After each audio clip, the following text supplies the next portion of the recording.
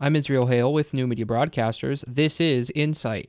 Today I'll be continuing my conversation with Trina Crawford, director of Havers Salvation Army Service Center. Yesterday I was speaking to her about them being $10,000 behind their goal for the Red Kettle campaign.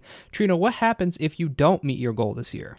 Well, my plan will be that if we don't get to our goal this year, my plan will be to plead with the community throughout the year.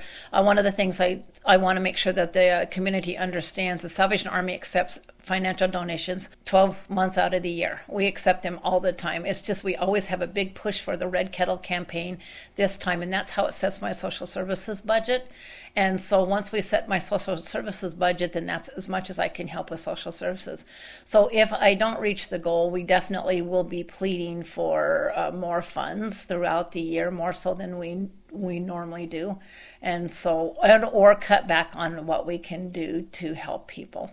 So if somebody wanted to donate, what are some ways that they could do that? So the different ways that you can donate is you can go into the Salvation Army Havre, Montana on our web page. You can, and there's a button to donate through that. You can write a check, and that check can be sent to Post Office Box 418, Havre, Montana 59501, and you can donate that way. Or if you want to bring in cash, you can certainly come into the office and bring in cash, and we will definitely give you a receipt. And those are the many ways that you can donate. So what makes a social service like the Salvation Army unique or different from something like another social service?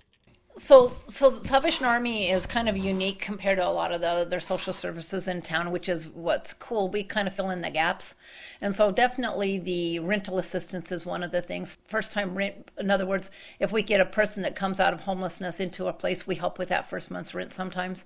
Transportation issues can be anywhere from gas vouchers to working on cars, that kind of thing. Just depends on what it is. We try to break down the barriers. When people come in and talk to us, we figure out what the needs that they have, and we try to understand their story so that we can see what is the best way for us to help them. We try to break down whatever barriers are stopping them from succeeding. And so I can't give you a whole list of things, but people can walk in with off the wall things that no place else would ever help them with, and we might be able to help them with that. We just try to break down barriers to help them succeed so they can get on their feet and they can continue to do what they need to do to live in this community. Again, that was Trina Crawford, director of Havers Salvation Army Service Center. New episodes of Insight are uploaded to Spotify and to HighlineToday.com every single day.